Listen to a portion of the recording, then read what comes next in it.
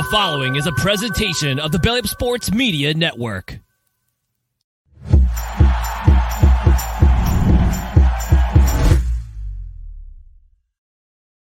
And welcome in, everybody, to another episode of the High Low Sports Podcast. We appreciate y'all for joining us here on this Wednesday evening, or if you check us out later on one of your favorite places to catch podcasts. And I promise everybody who's watching now, this head is not photoshopped. This is real. I do read those comments. This is not a photoshopped head, so just wanted to get that out there for you.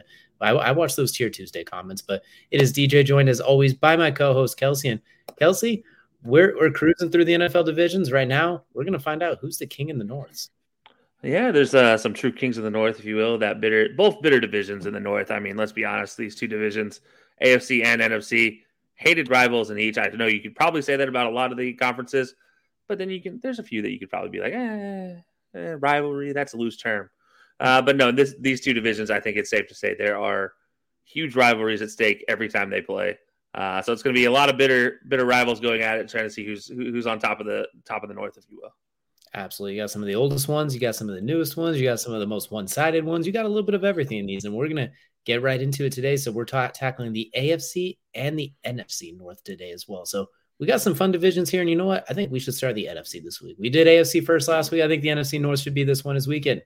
This division, I don't know about you, but it feels a lot more wide open than it has the last few years, both with Aaron Rodgers leaving, the Vikings winning it last year, but every damn game coming down to less than 10 points. Like, I feel like this is arguably the most wide open division in the game right now.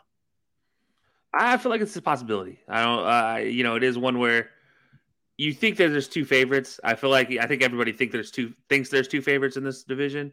But then you also have the diehards that are not going to give up on history. And they're like, no, we still have a chance. And then there's the fourth team who might surprise some folks and make themselves a division contender. So yeah, I agree. I think this might be the most wide open overall. But I also think a lot of people are going to overlook it because they're like, it's the Packers, it's the Vikings. You know, they're not going to think about the Lions. They're not going to think about the Bears, and they might be in for a rude awakening. Absolutely, there's definitely going to be some awakenings in this one, I think, as well too. So that's going to go ahead and jump us right into it. I'm going to lead us off this week. We're going to start with the NFC North, starting at the bottom, working our way to the top. Everyone knows the drill by now, but I'm going to start at the bottom, and speaking of those Packers, I think they're going to bring up the rear this year in the division, but at a respectable 7-10 nonetheless. I don't think it's going to be a bad season by any means. You mentioned the first year without Aaron Rodgers since, 2005? First year without him as a starter since 2008, 2009. With the changing of the guard like that, you got to expect a little bit of a drop-off. Even if Jordan Love is outstanding, I'm not expecting him to jump right out of the gate and replace what Aaron Rodgers was giving you. I don't trust the receiving core. Christian Watson had an awesome 6 games last year where it accounted for 88% of his season stats, or whatever the ridiculous number was. All of his touchdowns came during that period of time, almost all of his yards, most of his catches. Incredible burst, but I don't expect that to carry over the same. Romeo Doubs is fun. They just have there's some holes in their receivers. Offensive line is still kind of rebuilding outside of David Bakhtiari. Aaron Jones is awesome, big fan. AJ Dillon, I'm concerned. I don't know, did he score last year? Or if he did, he only scored a couple of times. Like, he was very underutilized last year, those giant tree trunk legs. I like Luke Musgrave, the rookie tight end, a lot. Coming off the injury, we'll have to see if he's a little slow to get going, and usually rookie tight ends don't burst onto the scene necessarily. So I do like what they have moving forward. Defensively, we know about their defense. It's Jair Alexander and, well, let's hope the rest of it save it, and a couple Georgia Bulldogs who aren't the Georgia Bulldogs that should have been drafted in the first round. So there's some spots on that defense I'm a little worried about. I think they're in the bridge phase, so they're not rebuilding, but they're not ready to go yet. So I'm going to go Packers 7-10, but Jordan Love does show some things. And then I think Matt LaFleur enters a little bit of a hot seat, if you will, just because he set the bar too high out of the gate. But we're going to go 7-10 for the Packers this year. I mean, I feel like it's tough to say Matt LaFleur set too high of a standard beforehand. I think Aaron Rodgers set too high of a standard beforehand. Brett Favre set too high of a standard beforehand. You go from those two to now Jordan Love. There's a lot of questions. I don't think there's any doubt in anybody's mind how nerve-wracking this season is going to be for the Packers. And I don't know how I feel about the 7-10 mark, but we'll talk about that a little later, I'm sure. But I understand why they're 7-10 in your eyes, and why they finish in fourth in the North for sure. I will say I do like Jordan Love, and I think him getting to sit like this and learn not be used as an extended fullback was really good for his long-term career. So I do think this is going to be really good for him. I do think they got to get him some help, though. What you did with Aaron Rodgers, giving him limited weapons, it's not fair to do that to Jordan Love. So I think they're going to have to rebolster that receiving core a little bit. Unless Christian Watson takes that next step and elongates that 6-game stretch over 17 games, then it's a different story.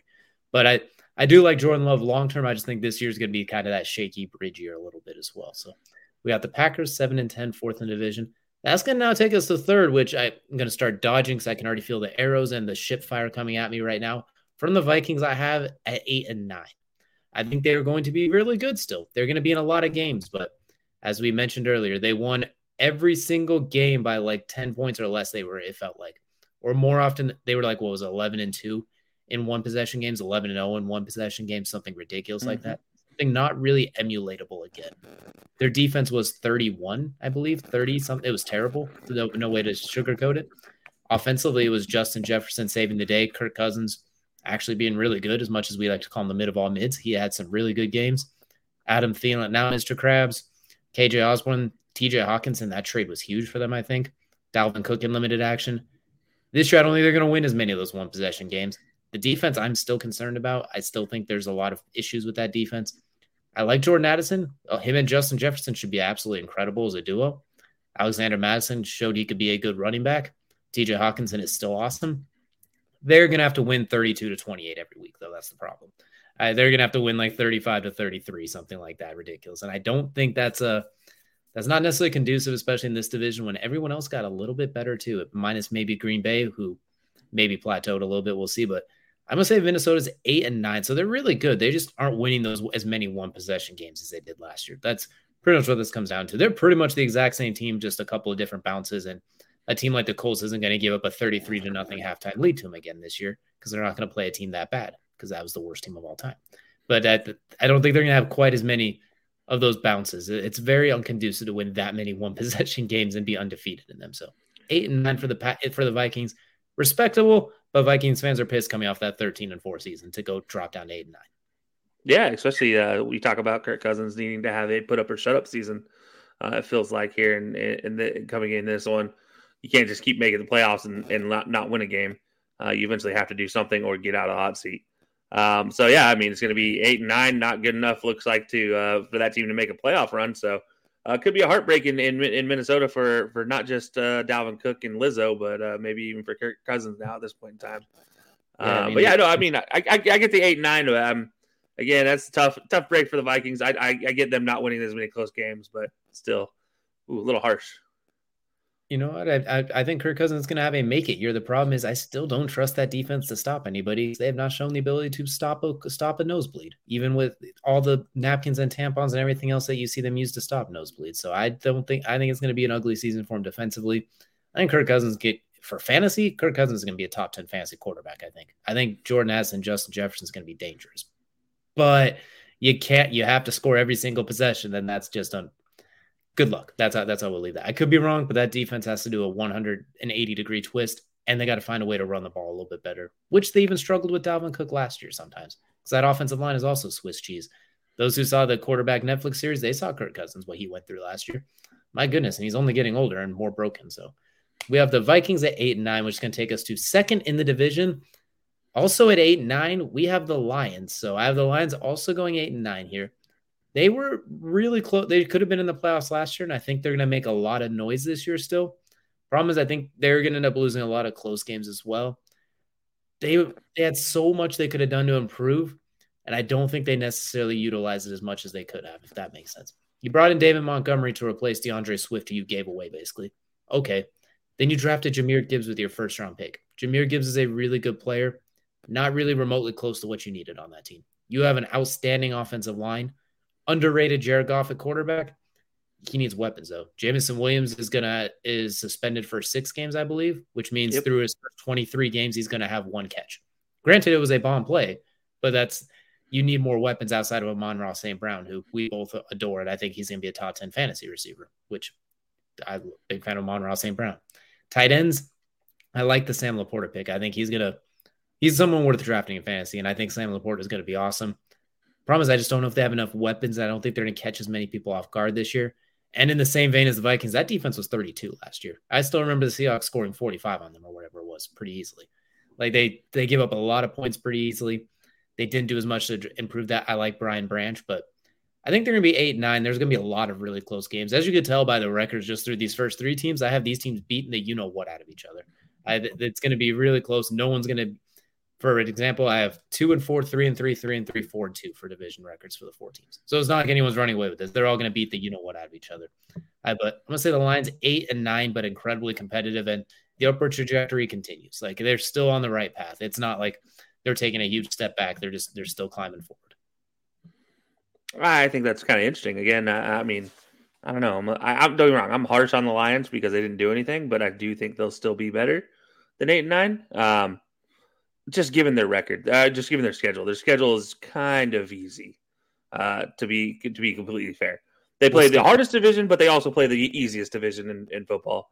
And then they also still have the Packers in their division. So I do think there's opportunity for the Lions to here. I personally believe get higher than 8 wins, but I understand where you're coming from. They're going to beat up on each other. It's going to be a slaughter division, but we'll talk about it later. Well, there's almost a guaranteed chance they're going to start 0-1, unfortunately. That definitely doesn't help when you get to christen the season by jumping into Kansas City for opening night after they won a Super Bowl too. So it's a rough start out of the gate, but you know what? They open against the Buccaneers. The Lions, their first game is against the Chiefs. Oh no, sorry, never mind. I'm looking at the Viking schedule. Just kidding. Get out of here. All right. Yeah. Now, you know what? The battle of ships, that's a great way to start it as well, too. Baker Mayfield versus Kirk Cousins. That's just what everyone dreamed of. But that's going to take us now to number 1 in the division. I have the Chicago Bears at a whopping 9-8. No one's running away with this division. As I said, I think it's going to be incredibly competitive through and through. This is kind of similar to what I talked about last week. There's always a worst to first team every year. I think the Bears did a lot of really good things. They were at one point, 3-2, 3-3 last year early on before they gave up on the season. They had the talent to win games early on. Khalil Herbert, Roshan Johnson in the backfield is going to be very dynamic with Justin Fields. It is imperative that they got him somebody that can get open quickly, which is what DJ Moore can do. We saw it in the preseason game. You could throw him a screen and he'll take it 60. You have an offensive line a little bit now, bringing in Darnell Wright, drafting him out of Tennessee, plus some of the other smaller pieces they brought in, moving Tevin Jenkins to guard, which has been sensational for his career. Now he just gets to go eat people. Defensively, Tremaine Edmonds, TJ Edwards, they did a lot of really good things defensively. I think it's going to be last year, basically Justin Fields had to score 30 points running for his life. I think this year we're going to see a lot less of that. I think he's still going to make those dynamic plays, but we're going to see the passer Justin Fields that we were both high on coming out of Ohio State. He was one of the few Ohio State quarterbacks we kind of almost didn't include the fact that he went to Ohio State in his scouting. We were like, we weren't, well, he did go to OSU. We know how bad they feel. We're like, no, just get him in the NFL and get him someone to throw to. Now he's got someone to throw to and less Swiss cheese paper offensive line. Good offensive coordinator, good head coach that he's going to get the most out of that defense. And they still do got draft picks. They can honestly still make some moves if they want to lead up to it. Maybe a running back in Indianapolis who might be on the trade block. You never know. There's a lot of good things the Bears can do. So I'm going to give them 9-8 winning the division and probably the most competitive division we have. Not record-wise, they're all right there. I think this is going to come down to weeks 16 and 17. This is interesting. I'm looking at it, and we'll talk a little bit more why it's interesting after I make my picks. But I like your list. I just have, I don't know. I have curiosities where they're getting all these losses from. Just that's tough. It's tough considering there's they are playing one of the easier divisions in football from the NFC North standpoint. Like, they are playing the NFC South throughout the season, so it's tough for me that you're looking at it and I'm like, I just don't think the NFC South's that good personally. So I think those are some winnable games, and that's why I'm looking at these win-loss totals, and I'm kind of scratching my head out a little bit, I got to say. The NFC South, when we talk about that next week, I don't exactly have them lighting it up either, so I think there's going to be a lot of splits. I don't think anyone's going 4-0 against the NFC South, just like no one in the NFC South is going 4-0 against these guys. I think there's going to be a weird amount of splits is what it ends up being. Like when we talk about all these teams are pretty much going to split minus the Bears. I have 4-2 in the division. Against the NFC South, it'll basically be most of them will all be 2-2 as well. Then they play some other tough games in there as well. It's a weird split. Like the Bears, since they were last place last year, they get a last place schedule, which means they get 1 or 2 more easier games than like the Vikings, who have that first place schedule, who are going to have a couple more difficult games. So then the Packers and the Lions kind of in between. So it's going to be razor close. I just feel like a lot of these teams are still not quite there yet. They have a lot of things to like, but they're not quite there yet. But they're all going to be really good. Someone's going to make the playoffs. The Lions and the Vikings are going to piss off a lot of other teams too. They're going to kick somebody else out of the playoffs, almost guaranteed. Like the Lions did last year. Dan Campbell's going to bite some kneecaps off this year again. Yeah, that's okay. We'll accept that. It's what they do best. But just recapping what I have for the NFC North, we have the Green Bay Packers up at the bottom 7-10. The Minnesota Vikings taking a step back, but still going 8-9. The Detroit Lions also going 8-9, getting the tiebreaker, and the Chicago Bears taking the division with a 9-8 record. So, Kelsey, I'll go ahead and let you take over. Kelsey's NFC North. I can already feel like there's going to be 3 10-win teams or something complete opposite of mine. Let's just say that there's a little something different going into my NFC North, but they're going to it's going to seem very familiar nonetheless. Starting at number 4, I'm just going to rip the Band-Aid off. We got the Green Bay Packers. There's no doubt in my mind it's the Packers at 4. But unlike you, I don't have as much faith in them. I have so little faith that I'm giving them 2 wins. You went there. You spent the last 5 minutes saying where did all these losses came from, and you dropped more than. I was definitely not talking about the Packers' losses. That is for sure. I know where their losses come from. They're going to lose to almost everybody. Almost everybody. I do think they take one from the Buccaneers. They're going to sweep the Bears and lose everything else because no. I'm saying you're telling me they're beating the Buccaneers is the number 1 team they're going to beat there, and then maybe sneak one past the Saints because it's the Saints. Who knows what's happening there? But I don't think they get any division wins. Lambeau is going to be a really, really bad place to be a fan at it for the Packers. If you're a Packers fan, Chicago might finally get themselves some territory back in Chicago to call their own. But yeah, Green Bay, like it's a bad situation. It is a bridge year. I absolutely agree with that. As much as I like Aaron Jones and AJ Dillon, that's all I like on this team. I don't trust Christian Watson this year with Jordan Love throwing the ball. I don't trust Romeo Doubs this year with throwing the ball. It took a lot of amazing passes from Aaron Rodgers to get Christian Watson to that point of having that 3 to 5 game stretch where he scored 66% of his fantasy points. That's not a good look. I mean, yes, he is one of the fastest human beings probably in the game with running routes. That's fine. That's acceptable. But when your quarterback can't hit you, well, that's a problem. So I don't have a lot of faith there, but I really don't have faith in this defense. As you said, there's a bunch of Georgia throw-offs here that let's just say they don't. These are the bad Georgia players that we all make fun of. This is the Thugga Georgia players, not really the UGA Georgia players, as we used to call them back in my day in college. But yeah, it's not a good look for Green Bay. And I talk about catching the heat. I'm started out hot here. I'm going straight for the kneecaps. Yeah, okay, that's some stanky cheese you got going on right here. So my one question for you is, do you think Jordan Love is their QB of the future and it's just gonna be a rough year for him, or do you think he's terrible and this is just they're gonna basically start feeling their regret right away? I honestly don't know what to expect from him, but I do know there's a trend that comes with Green Bay Packers quarterbacks.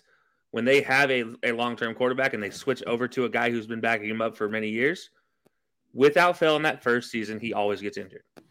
It's happened 2 times already. Once with Brett Favre, once with Aaron Rodgers. 3rd time's the charm for it to continue this trend. Just saying. And it's always been a season-ending injury where, Aaron Rodgers broke his leg, for goodness sakes. I don't know if he's their answer, but I do know that I don't see him finishing out this season, which begs the question of who does finish out the season at quarterback for this team, which is why I don't have them finishing well. Plus, again, you go up against the AFC West of all divisions as well. That's a murder house waiting to happen for any bridge team this year. That's just not a fun division to have on the schedule at all. So yeah, there we go. Green Bay Packers 2-15. I don't know if Jordan Love will be even finishing the season, let alone the quarterback for the future for the Packers. All right, sounds like it's going to be cottage cheese in Green Bay. All right, tough to follow that up, but all right, go right on ahead now with Mr. I don't know where all these losses are coming from. Let's see what you have at number 3.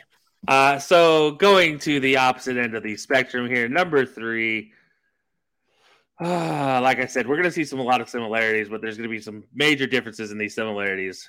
I have the Minnesota Vikings, and Lizzo could be celebrating here if Dalvin Cook was still on the team, that is. But this could be the Minnesota Vikings, and I have them finishing 11-6. So on the opposite end of the spectrum here from where you went a losing record for this team. I have a winning record for this team at 11-6. I do think that there are a lot of winnable games. As I talked about, they opened the season against the Buccaneers. That's a very, very winnable game. You also play in their first 6 games. You play, unfortunately, the Eagles, but then you do play the Chargers, which is a half and half game. But you play the Panthers, and then unfortunately the Chiefs, and that's the hard part of their schedule. That's out of the way. Then you go Bears, 49ers, Packers. Okay, that sucks a little bit, but now you get to the easy part: Falcons, Saints, Broncos, back-to-back weeks. Bears, Raiders again. Then the Bengals, which is probably a loss. But yeah, I do think there's some chances here for 11 wins. And if they are as good as we all like to think they are, once they get Jameson Williams back in week 6, Amon-Ra St. Brown by that time will probably already have 800 yards receiving. Jameson Williams will just come in, hit his 1 catch for 40 yards a game, 1 touchdown. You'll be good to go. I also believe that this defense has gotten a lot better.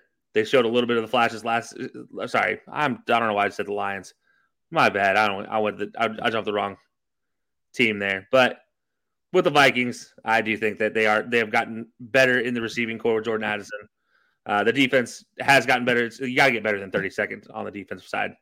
So yeah, that's the Minnesota Vikings. And since I talked about the Lions, I'm just going to go ahead and rip the Band-Aid off here as well. Yeah, number 2, Detroit Lions, going right there at 11-6 as well, for the exact same reasons I just said. As I said, they'll be Amon-Ra St. Brown will have 800 yards receiving by week 6. Jameson Williams will come in, scores 1 touchdown, 40 yards a game. That whole thing. Anyways, but their defense as well has gotten better for all the same various reasons. My only question is that run game. How reliant can you be on that run game going forward? I do like David Montgomery. I do think that's a good pick, but Jahmyr Gibbs is a very big question mark. Why go out and get Jahmyr Gibbs? I don't understand. But in every other facet of this team, they have built something for the future.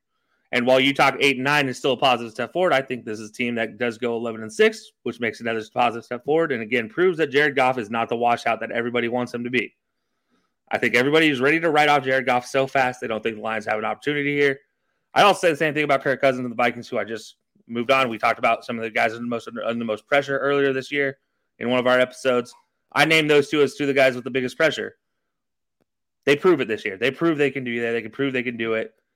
They both go in 11-6 is kind of just happenstance. It's just how it worked out. But again, very winnable schedules. As you mentioned, Lions on the flip side of things, they start out against the Chiefs, but they have a chance to go 7-2 to start out their season. And that's crazy to me to think about. I mean, really, the only 2 really losable games that I see in their schedule is against the Ravens and against the Chiefs in the first 7 games, depending on the Seahawks matchup, how that shakes out. But I do think from an offensive standpoint, this team is good enough to beat the Seahawks. Question is, can their defense step up and not be a 32nd ranked defense? That's the big question I have. Again, I don't know. I will just have to wait and see how this goes. But I don't know what I'm pulling these out of my hat. I know there's always one division every year that surprises everybody. And you know what? Why not be the NFC North? Honestly, we are on the same page. I'll let you continue and tell number 1, and I'll comment on all of them combined. Since go ahead. I've done enough commenting on the Packers pick. I'll let you go and get number 1 out of the way too. Yeah. Number 1, we're gonna get this one out of the way. It is the Chicago Bears, and it's not by much. I'm not gonna say the Chicago Bears win this division by a whole lot. But I do think they do win the division. As we all talked about, they got better everywhere except for one position, being defensive end. But they did a good enough job to fill that gap with playable players. They did bring in Yannick Ngakoue just recently too, so he's a guaranteed 8 sack. Yeah, like I said, playable players. Like it's not like you're not scraping the bottom of the barrel if you're where you were before if you're Chicago. But on top of that, you did the important thing, which is protect Justin Fields. And not just that, then you went out and got him a weapon, which is something I didn't think they were actually going to do. I thought it had to be one or the other this year. And next year, you go out and get the weapon. They did both, which is fantastic. Obviously, the Tevin Jenkins injury does add a little concern if that's going to be an ongoing thing. You hope it's not. You hope it's like he gets healthy the regular season and stays healthy. Because him at guard, like you just said, it's a fantastic thing. Especially at guard with their run game. Could be a whole lot of fun. I do not know if Khalil Herbert's the answer there, but I was about to say between him and Roschon Johnson, they're just going to have a nice little two-headed monster to play with, and they are very dynamic different backs as well. You do have Khalil who likes to take it up the middle, and Roschon Johnson will burn you on the outside in a heartbeat. So yeah, it's very interesting, and I love DJ Moore. We've been banging the DJ Moore drum here for many a year. I don't know if we keep banging it at this point in time. I feel like the neighbors are tired of it. But you know what? I'm going to stand by it. I do think DJ Moore finishes the season with an absolutely fantastic year for a Bears receiver, maybe one of the top 3 best Bears receiving years ever, up there with Brandon Marshall. And yeah, I'm going to say Justin Fields surprises a lot of people and has a fantastic season as well. I don't think he's going to be, top 5 type of guy, but for a stretch there in the season, I do think that he can look like an MVP candidate. I don't know if it'll sustain, but I do think he could look like an MVP candidate at some point in time. Let's not forget, this dude can do it with his legs. He can do it with his arm as well. Yeah, you didn't see a lot of the arm last year, but when Darnell Mooney was healthy, you did see it. So now, big question, Cole Kmet, that tight end situation. But yeah, that's where I'm at with the Bears. I do think this is kind of a resurgence for the Bears lately. I think we finally see the one time in the franchise where they can have a passing quarterback and it be successful. I don't think this is a situation where you're going to be so reliant on the run game like the Bears have been in the past historically when they've been successful. I do think this is one where they're just going to flip on its head and very quickly, and you'll see a passing game from the Bears that's kind of going to scare some people, that's for sure. Especially DJ Moore out there. I mean, they try to stop him short, he's going to burn you over the top. Try to stop him over the top, he's going to burn you short. Take your pick. There's no good option. It's like almost kind of like the Marvin Harrison conundrum back in the day. Maybe not that good, but we'll have to wait and see on that. But yeah, that's where I'm at with the Bears here. 12-5, taking the top spot in the division. So I'll start by saying you basically have the exact same thing I did. You just took a bunch of the Packers wins that I gave them and sprinkled them everywhere else, basically is what I'm hearing. Absolutely. Like it's a verbatim, the same thing. Just I literally said no soup for you for the Packers and just sprinkled it amongst the rest of the group and just said, you guys can have the excess. The Packers have been too good for too long. Here you go. The Packers take the saltine crackers where everyone else gets the soup. I see. No, they don't even get the saltine crackers. They get the crumbs left at the bottom of the barrel that's happened to stick there. It's going to be a rough season. I will say, too, one thing that I really like about the Bears, too, they did bring in Robert Tonyan as an extra tight end, if I'm not mistaken, as well. Yes. So they do have multiple tight end looks like they do, plus Chase Claypool in a contract year. We know how receivers are in the contract year as well. Darnell Mooney, you mentioned now is going to be the second or third option receiver. DJ Moore, a true number 1. As long as Fields can just get the ball out of his hands quickly, which I think is the game plan, which I think is something they want to do, it can mask some of the parts on the offensive line that are still working and growing. So I like this team a lot if everything can stay healthy. Defensively, you can make a case they have the best defense in the division because of how bad, even though they were so bad last year, but that's because everyone's defense in the division was bad last year. Even though the Packers have guys like Yair Alexander, they still get toasted sometimes. So looks like we're in kind of the same spot. Just that you just destroyed the Packers and sprinkled those leftover wins for everyone else. So I think we're in the similar page. Yeah, no, pretty much. Now, I do want to point out one thing, and I do want to kind of enlighten somebody or players on somebody. If you don't know who Velus Jones Jr. is, you better look him up because I feel like he's going to have a fantastic year this year.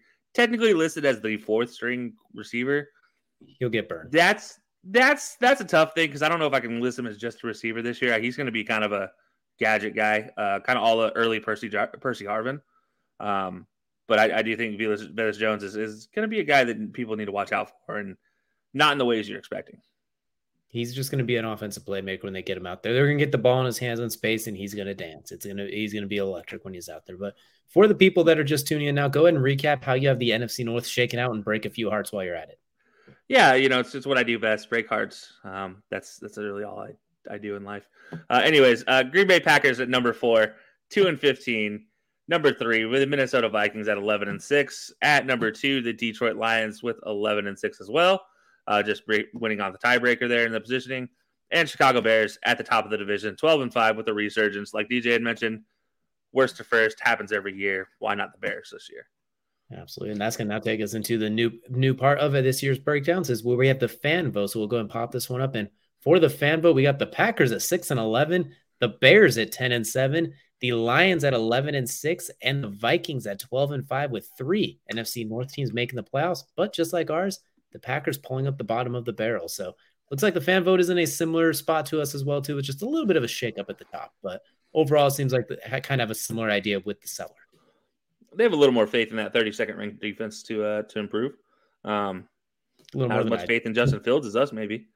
And we say that as they get a +7 on the win total as well. Yeah, 100%. Yeah, still a playoff team, still making it there, but finishing 3rd in the division. So, but I mean, I think we all feel. I think a lot of people feel the same about the Lions this year. I think they're hoping for a lot, which is kind of the one thing I'm worried about with the Lions. This is the first time people have been hoping for a lot with that team, and it really does feel like 20 years almost. I mean, really, you can honestly go back to 2009 That's the last time they really had these high expectations, 2010 maybe, with Calvin and Stafford and Javed Best and Reggie Bush. Yeah, I mean, that entire squad there, that was, I mean, a tough team to try to count out, but it's been a long time coming. So you're concerned as a front runner how they perform. They've never been a favorite under Dan Campbell. How does that affect this team going forward? Not to mention the Jared Goff timeline has been an incredible year. The next year when there's expectations of poop, then after the poop, Super Bowl run, then dip, and then good. So I'm hoping we don't see that. I'm hoping he gets a chance that things steady off a little bit here for him. But I do think the Lions will be really good. It's good. I think the turnaround is real. So we're definitely excited for the NFC North. But now that's going to take us to arguably the most competitive division. And we got the AFC North now as well, which that used to be the black and blue division. Now you can make a case it's the quarterback division while still also being the black and blue division as well, too. There's a lot going on in the AFC North here. All 4 teams, I think we can agree, are playoff caliber teams, give or take, on any given week. Like they could beat anyone at any given moment and not just in the cliche form of any given Sunday. Yeah, I think there's a possibility that every team has a chance. I do worry about one of them specifically, but not as much as I worry about the Packers making the playoffs. Let's put it that way. So I do think there's a possibility that, yeah, you could have a competitive division where maybe 4 teams make the playoff out of the AFC North, but that would have to require some other divisions to really suck it up. So it's going to be a tough sled for the top 2. I feel like top 2 make it, probably. Most likely, yeah. Definitely not going to happen, but I think all 4 of these teams are going to piss off a lot of other teams too, and they're all going to be very competitive, which is going to take me to number 4 in the division. I have the Pittsburgh Steelers at 9-8. As you saw from our Tier Tuesdays with head coaches and Mike Tomlin, no losing seasons, and somehow that trend continues despite making absolutely no sense how they do it. I don't think they're a playoff team yet. Kenny Pickett still has some growing to do. George Pickens is outstanding. I just want to see if he takes like that next step to become even more of a freak. Deontay Johnson's going to get in the end zone this year. I hate that he didn't get a chance to get in there last year because he's awesome. The offensive line is still questionable. Like, I still look at the offensive line, I get nervous.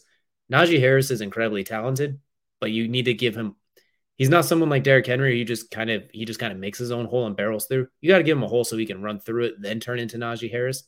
I think, and plus his ability to catch the ball. I want to see him get used in the passing game more in the intermediate route, not just swing passes, because he's not exactly fast. He's big and can get going, but he's not someone he's not dancing on people in the open field. He's not a short burst electric. He's short burst terrifying as far as power goes, then downhill speed at the end of it. So they need to find ways to get him momentum going, which I think they struggled a lot with last year, which is what I think hurt his yards per carry a lot. Defensively, we know how good they are. Cameron Hayward is just thick. TJ Watt is arguably the best edge in football. If not, he's in that conversation. Minka Fitzpatrick might be a top 3 safety in the game. Corners, they're at pretty decent, even bringing in Patrick Peterson now on top of it. Highsmith on the other edge, like they are just really good defensively, and they always will be under Mike Tomlin. They're going to beat a lot of teams that they should, and they'll even beat a couple teams that they shouldn't. But I think there's a little bit of a talent deficit overall, and I'm not sure. Kenny Pickett's the worst quarterback in this division on paper as of right now. So I'm going to have them at 9-8, still the winning record, but they just come up a little bit short here. I do think George Pickens is going to be awesome this year, though. I think he's going to have a mini breakout this year as that next Steelers. Where did this guy come from, receiver? And not just bullying corners in the running game. He's actually going to make receiver plays too. Yeah, I do think Kenny Pickens has that opportunity to absolutely bully a few guys, but you got to use him in the red zone, which historically the Steelers have not been a team that throws a lot in the red zone. I took a lot of audibles from Ben back in the day to even get passes in the end zone type of a situation. And there still wasn't that many historically. You're talking about a team that historically has a pretty good running back or a guy that can bowl over some people. But they still have that. Najee Harris can run over some people, as you mentioned, getting short bursts there.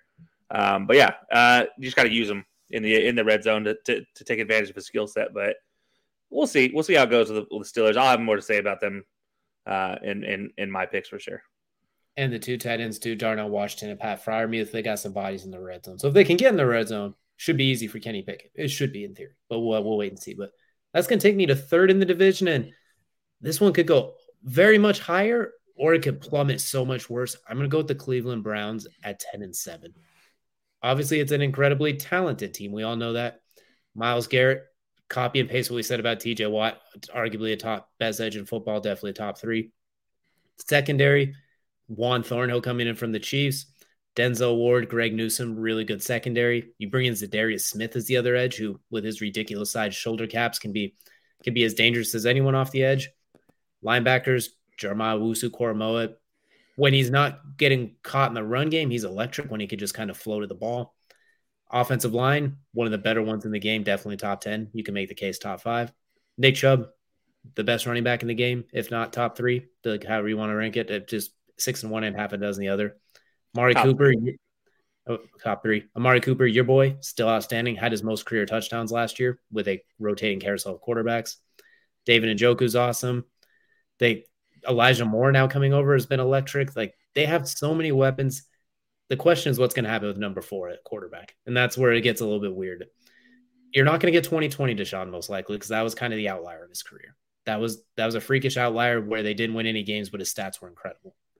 You're probably not going to get the last 6 games last year where he was pretty pedestrian. So we're kind of going back to 2017, 18, and 19 when I look at him, where you had DeAndre Hopkins, Will Fuller, and a similar cast of characters. Not quite as good of an offensive line or running game, probably an equal defense and similar receivers. So I'm going to kind of split the difference here. I'm going to put him at 10 and 7. Deshaun, despite everything, we'll just leave it at that, has a lot of talent and a lot of weapons. And Stefanski, I think he knows ball, but when you've had Baker Mayfield, Jacoby Brissett, and the rotating carousel thing going to quarterback, it's been tough. He hasn't got a chance to fully utilize it. So I think they're going to be 10 and 7. They're going to be very good. They're going to win some games they should win. They'll lose some that they should win too. I think it's going to be a weird conflict using Deshaun and Nick Chubb bouncing off of each other, especially in that middle part of the season when you're not surprising people early on. Because normally when Stefanski's had his guys, it's been like Kirk Cousins, Baker, where it's clearly you're playing off the run game. It's clearly established. This one, do you almost try and use Deshaun Watson and play Nick Chubb off at him? Like, the downside of having an elite running back and a potentially elite quarterback is what comes first, the chicken or the egg. And I think that'll make some interesting conflicts as well. So I'm going to put them at 10 and 7, but if everything clicks, they could very easily win 13 games.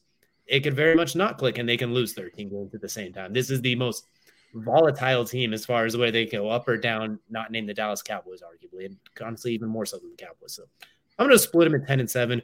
Very good team in the playoff hunt. We'll talk about in our playoff episode if they make it or not, but they'll be in the thick of it. Interesting. I got to ask, how weird does it feel to say that 2 of the best defensive players in today's game are on the 2 teams at the bottom of this division? Does that feel weird to say? Weirdly enough, when we talk about the 2 quarterbacks at the top of the division, not as much. But when you think about it, it's kind of interesting when you look at that as well. And if we go by my NFC East prediction, arguably the next best edge in that category is also at the bottom of the division. But as you can tell, it's a quarterback-driven league, and the next best thing is hitting the quarterback. But when you have the other 2 quarterbacks in this division are both, we'd say, top 5, worst case scenario, top 7. I think that counters a lot of it as well. But it is kind of interesting when you have the 2 premier defensive edge rushers, not named Micah Parsons or Nick Bosa. And right now they're sitting at the bottom of the division. Yet the bottom of the division is 9 and 8 and 10 and 7.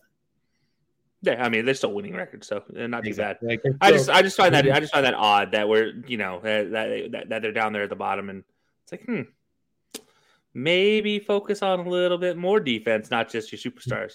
Just throwing it out. That being said, too, both of these teams could very easily, like I said with the Browns, they could very easily be at the top of this division real quick, fast, in a hurry. They can get their first division title in since they came back history at this point very easily. They have the talent to do it.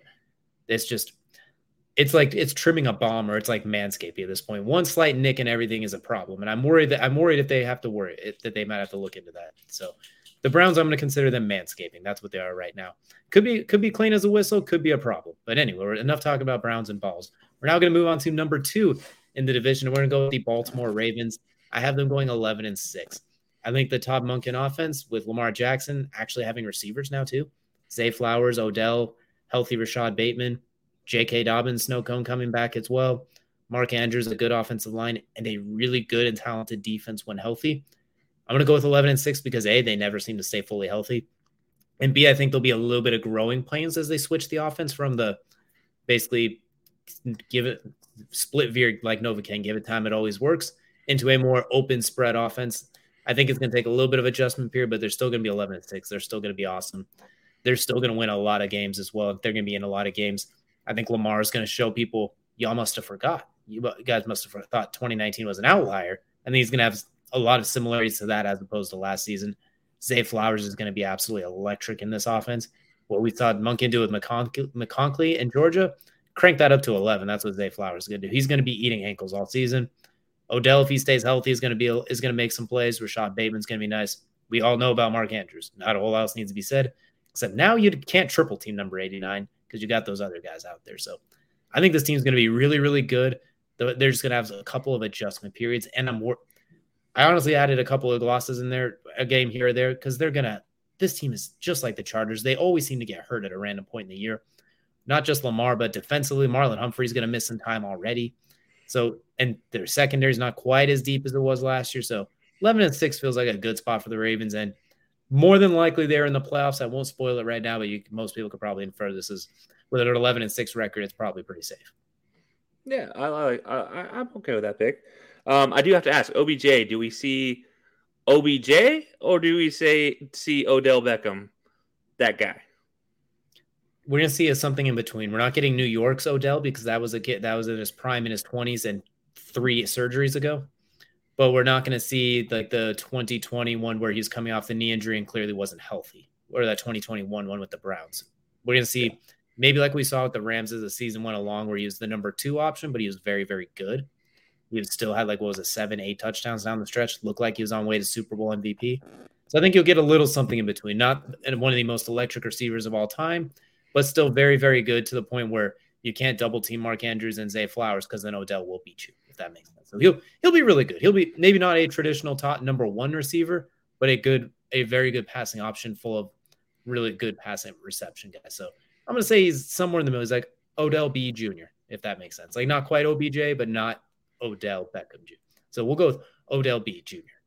That's fair. All right, then I got one more. Marlon Humphrey. Obviously, you just talked about missing time yet again. As a corner, missing a lot of time. We've talked about this before with him as a potential move in his career. Do you think it's time he maybe starts having a conversation of him sliding back into a safety role? Not yet, because I still think when his injuries haven't been major, they've just been nagging ones that keep him out for a couple of weeks here. They're like soft tissue, minor scopes. It hasn't been, but mostly stuff from trying to chase down guys, just like little things like that. And he's still athletic enough. He still doesn't get consistently toasted. I mean, Tyreek Hill gets behind him on occasion, but Tyreek Hill does that to everybody. And I look at their safeties. You got Marcus Williams and Kyle Hamilton. They don't really need safeties. Marcus Williams is an incredible center fielder. Kyle Hamilton, he plays some of his roles very well. So I think he could still play corner for him. He's still a really good top 15 to top 10 caliber corner. You're not going to treat him like Revis or Nnamdi Asomugha or something like that. You're not, or even Sauce Gardner, Patrick Surtain. You don't treat him quite like that. You're not having him chase the number 1 guy all over the place. But in the defensive scheme, I think he can still man up with a lot of these guys. Like he's still a really good corner. He's pretty much every team would gladly take him, whether it's the number 1 or the number 2. Okay. If he comes back fully healthy. He has to come back fully healthy, of course. Oh, yeah, no, but it's always a curiosity because we have talked about him potentially making that move to safety. I think it would be a good move for his career. But, yeah, I mean, it does beg the question. You have a pretty good safety duo right now. Do you upset that balance with Marlon Humphrey potentially sliding back in a nickel or quarter role? We'll have to see. But, I do like, obviously, the Baltimore Ravens here at number 2. But that'll take us to number 1. I'm assuming Joe Shiesty. You got Joe Shiesty, Cincinnati Bengals. I'm giving him 13-4. Ironically, though, they're going to start 0-2 with the Joe Burrow being banged up. Even if he does play in those 2 games, you got some rough games. You got the Browns week 1 and you got the Ravens week 2. So I think with Joe Burrow coming off the injury, not getting a lot of time, it'll be similar to last year when he had the surgery. They went 0-2 to start the year again, losing to the Steelers and the Cowboys.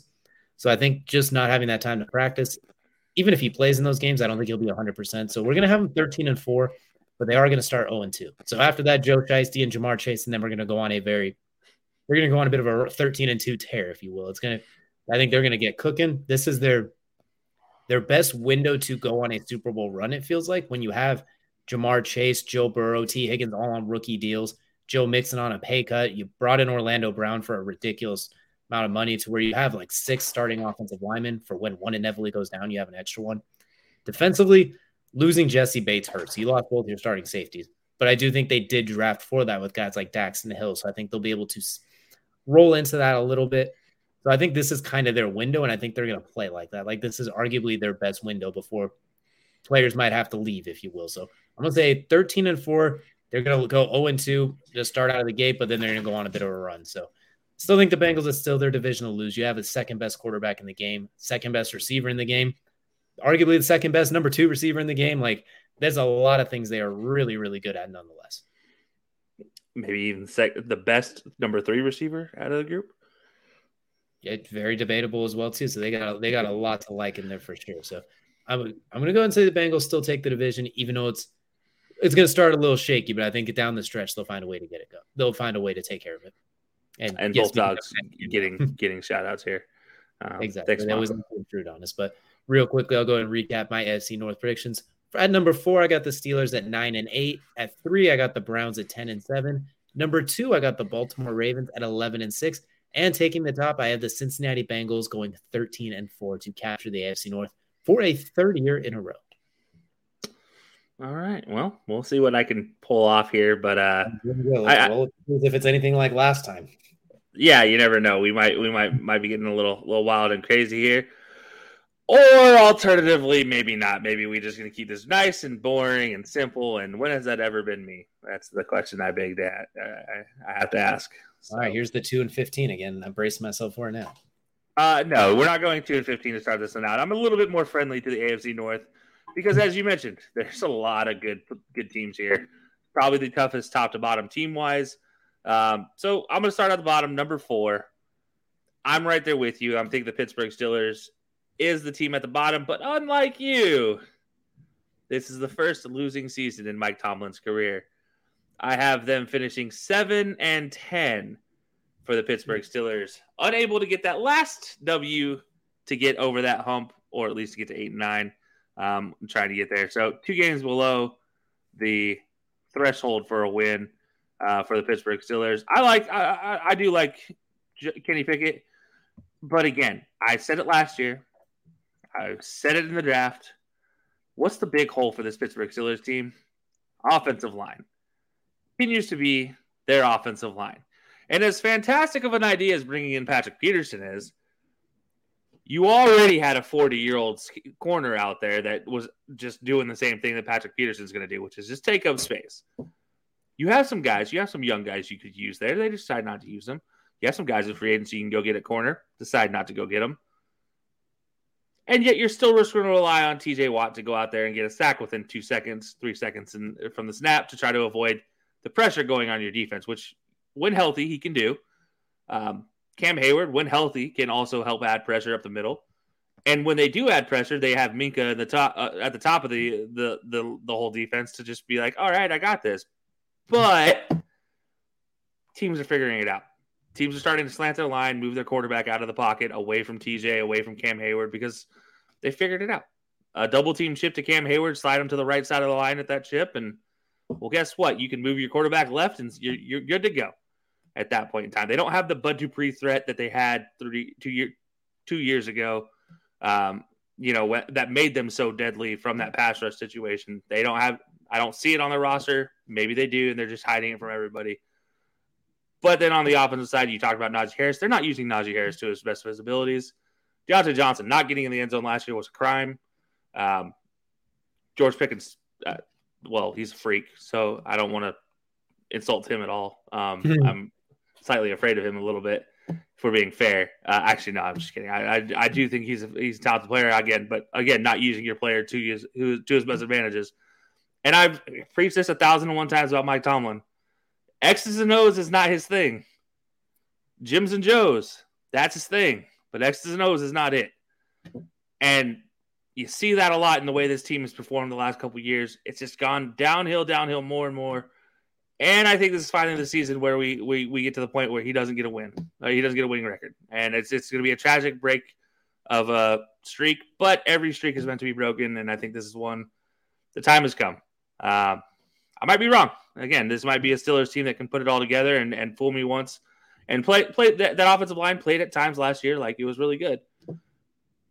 They can do that all season. Maybe I'll shut up about it for once. But I don't think it's happening. Sorry to all our friends over there in the Steelers tailgates. But, it's just not going to be a fun season to be a Steeler. I will say if their offensive line could get like 1% better and Kenny Pickett could take like that next step, I like Joey Porter Jr. too. I want to see him translate well. There is a path for them to be really good, but when you're in the AFC North, it's a tough. There's a lot on that path. It's not smooth sailing. It's not a yellow brick road with pine cones and sunflowers. Like there's some demons on this path. So they got a long ways to go forward. So 7-10 is very, very possible. Do you ever play that video game on your phone or maybe on a desktop where you have a pipe here and you have a pipe up here and you have to figure out a way to connect them? Mm-hmm. Yeah. So that's kind of where they're at. This is their pathway. This is where they need to get to. You got to get in connection, except for the problem is in between here, it's explosives. It's bombs. There's just constant bombs. You have to figure out the route to get there without touching on an explosive. Can you do it? Yes, it's possible. Is it likely? No. You got dinosaurs like Myles Garrett in between. Good luck. Yeah. You have Myles Garrett. They play the Niners as well. So you have Bosa involved in this as well. So, yeah, it's not a pretty schedule for the Steelers at all. Also, you have the Titans you have to go deal with. You have the Jaguars who have a resurgent line. I mean, heck, you even have to deal with the Rams for some reason, which I'm not so concerned about, but you never know. Who knows? Maybe they'll surprise me and they'll be a concern. You have the Seahawks you have to worry about. You have the Colts you have to worry about. You have the Patriots you have to worry about. At this point in time, I'm just saying they have to worry about everything because eventually they'll worry about it all correctly and it'll be successful. But yeah, no, anyway, Steelers 7-10. I'm getting off track here. So we're just going to go with that and call it swell, which will take us to number 3. And just like you, I have the Cleveland Browns here at number 3. But unlike you, I'm not as friendly about the Cleveland Browns. But I wasn't that unfriendly either. I was very dude wiped-esque to them. Made the ugly brown uniforms just look a little better with the white helmet. Made them 9-8 for the season. Not terrible, not great. It's a winning record. The reason why I have him in the middle, it's very simple. Kevin Stefanski. I don't know how good of a coach he really is. Yes, you got to the playoffs with Baker. But did you get to the playoffs in spite of yourself? Because we've seen your coaching abilities the last 2 years, and they're not great, if we're being honest. Why you're out here when you need a short yardage situation and you take off Nick Chubb, who was one of the best short yardage running backs, and put in Kareem Hunt or Dearness Johnson, I'll never understand. Why your best pass rusher is Myles Garrett, and when healthy, you take him off the field in a 3rd and long situation for your opponent to complete a 17-yard pass to get a first down, I will not understand. So there's situations where, yes, I know he's not in control of everything. I know he's an offensive guy. He's controlling the offense. I get it. But when you have all the weapons you have on offense and you're not winning games, or you're winning 13-3 or 17-14, you're not even hitting 20 points, makes me question your offense. You have one of the most athletic tight ends in the league in David Njoku, and I honestly don't see athleticism when I watch David Njoku run the routes you make him run, because he's a lot of times chipping and getting involved inside the line. And the dude's an athletic freak. Let him go be an athletic freak. You have Harrison Bryant, who can block for you. He's there. He exists. Use him. Like, you can run 2 tight end sets. It's okay. But the Browns defense, look, it is what it is. It's a smaller defensive linebacker set, so you can't get involved too much in the run game. But when they're free to kind of roam around and do their thing, they're a fantastic linebacking set. Anthony Walker, really one of the most underrated linebackers in the league still. I know he didn't have a great year last year, also hampered with injuries, but still one of the better linebackers in the league. I'll stand by that. So, yeah, look, for me, the Browns, it could be 9-8. And you're exactly right. This could be a 13-14 by the end of the season. But this 9-8 for me, I'm going right in the middle here just to split the difference, because I just don't know what to expect from Stefanski. We're kind of in the same page. I'm more questioning what we see for number 4 in Deshaun at quarterback, and with Stefanski and that link up as well too. So there are just a lot of questions to be answered, and those 6 games last year raised more questions than answers. So I think we're basing the same thing of they'll win some games, they'll lose some games, that we'll split the difference. It could still very well be a playoff team though. Exactly. So that'll take me to number 2, and number 2 in the division. Well, I switched it up a little bit on you this time. I'm going Cincinnati Bengals. I'm going Joe Shiesty and squad. From the Bengals fan himself. I'm the newly minted Bengals fan himself. I say newly minted because for those who haven't watched, I've been debating becoming a Bengals fan for multiple seasons in a row now, and just have not made the jump yet. Still have not made the jump, but they are probably by far my second favorite team. Very close to my first favorite team. But the reason why they are number 2 in the division, they finished 11-6. They only go 3-3 in the division, as you talked about in the AFC North or in the NFC North conversation. They're going to beat each other up. I think this is the division that beats each other up, splits a lot of games amongst themselves. And I see the Bengals being kind of the I don't know, I'll say the criminal, the person who takes the most hits here, going 3-3 in the division. I do like the Bengals, but I think you're right. They're going to start out struggling without Joe Shiesty. But, you still have Jamar, you still have T. Higgins, you still have Tyler Boyd, you still have Joe Mixon. You got better at the tight end position. Your offensive line is still good. You got better all around except for at safety, in which you lost the best safety you had in Jesse Bates. I still think you should have paid the man, but I digress. I understand getting younger, and that's okay. I get that, but I still think you pay him and draft Dax Hill nonetheless. But yeah, look, I'll take what you get. I do worry about that as a back end situation potentially. Is that safety role needing to be a little bit more secure at the back end of the season? But I think Dax will grow into that position, be able to be successful down the road, and by the time playoffs roll around, he'll be a good fit there. So yeah, I'm gonna go Cincinnati Bengals 11-6 at number 2 in the division, which, well, that'll take us to number 1. I'm just gonna go get it out of the way. That's right. I'm talking the B-more Ravens, the Baltimore Ravens. Yeah, I mean, look, Lamar, he's healthy. He has a point to prove. Tyler Huntley is a Pro Bowler, and Lamar is not standing for that. His backup will not be the only Pro Bowler in that quarterback room. I guarantee you that. Lamar Jackson, and I do have them finishing 11-6 as well. As I said, the Bengals taking the hit for the division wins. Baltimore going 5-1 in the division takes the nod there. But Lamar, I think Lamar is a fantastic option here. You talked about that new offense. The one thing that he ran in college that was successful was a spread offense. And guess what this is going to be? This is going to be his exact offense from college moved to the NFL.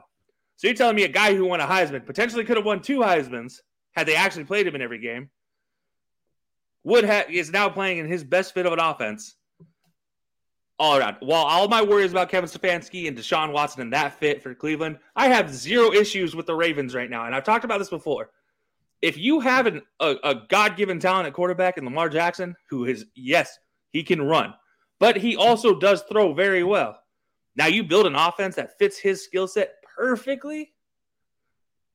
You can't ask for a better situation. This is the one thing in the pro coaches I've always done that bothered me was they would never fit the talent around them. They'd always stick to their system because evidently that's supposed to be what you do in the pros. So screw that. You know what? They're doing the right thing in Baltimore. Make the offense work around the guy you just paid, the guy who got you, who has gotten you to the most powerful position you've been in since your last Super Bowl, since Ray Lewis was running this team along with Jamal Lewis on the offense.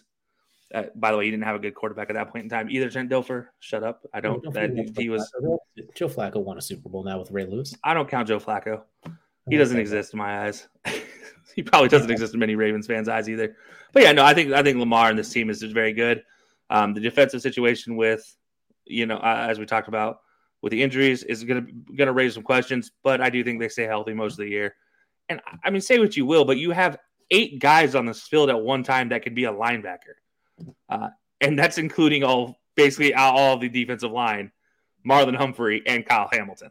They can all play linebacker if you really need them to. So you have a bunch of fast guys that like to fly around the field and hit people. I'm not concerned in a division where they like to run the ball. I'm not concerned in a division where they like to throw the ball. I'm not concerned very much at all. I think they're athletic enough to get there. So yeah, give me the Baltimore Ravens 11-6, winning this division, and a tough sledding season. Let me just ask one question off of that. Do you think Lamar plays all 17 games?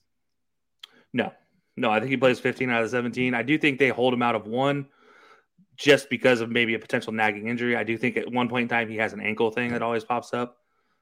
Historically, he's really only ever played 14 or 15 total games except for his MVP season. So, I mean, and even that, he almost missed a game because of a nagging ankle injury. So he sat out 1 game in that since they locked up the number 1 seed too. So I guess in theory he did miss a game, just not. Yeah, I do think that's the same situation. I think 11-6 is this, like they know they have it wrapped up, so they're just like, all right, Lamar, take a break. Like we don't care if we lose this game. We have Pro Bowler Tyler Huntley behind you. You're fine. So yeah, I like Lamar, but I don't. It is what it is. At the end of the day, like he is injury prone, so you always have to factor that in.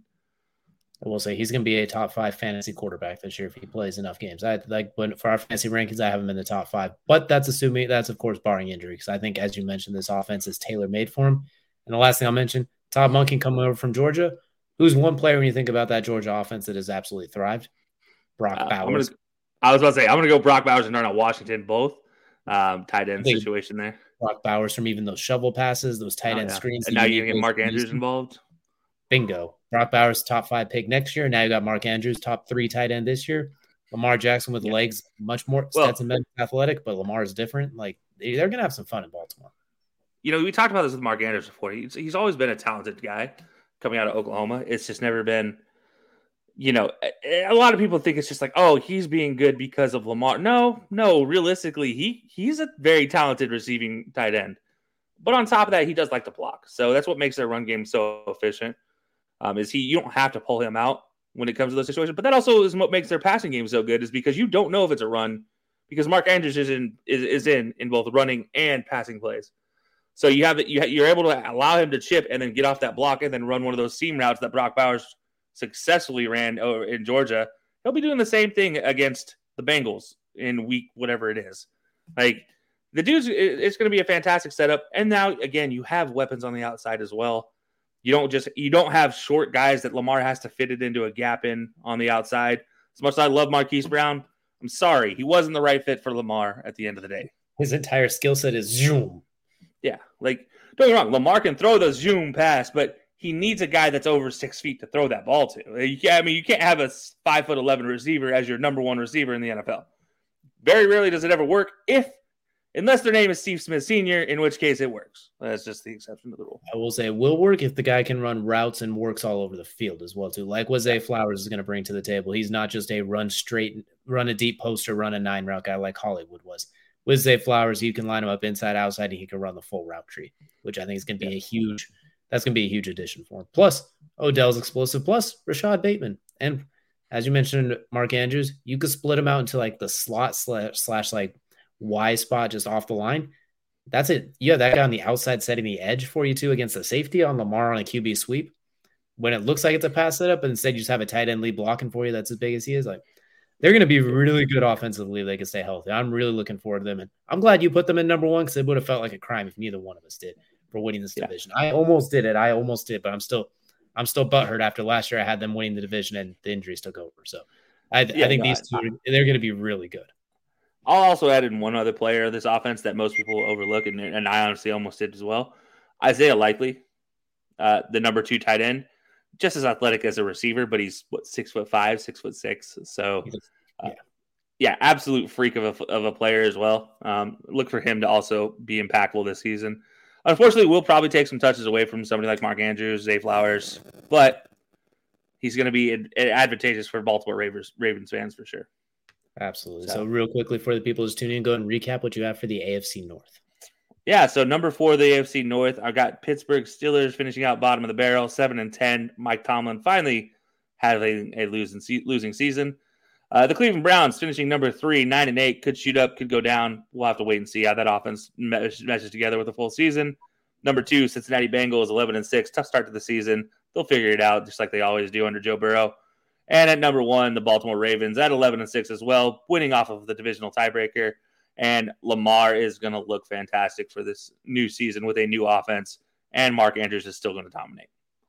And real quickly, taking a look at the fan vote right now as well, too. We got the Steelers at the bottom at 9-8. The Browns winning the tiebreaker over them at 9-8 as well. The Ravens with a 13-4 record, but still second in the division. And Kelsey, Cincinnati Bengals at 15-2, taking the division in the AFC North from the fan vote. So looks like we're all kind of in a similar train of thought here as well, too. And it looks like the AFC North is going to be really, really competitive this year. Just like the NFC North minus your thought of the Packers. But otherwise, it looks like we got awfully competitive battle for the Kings in the North.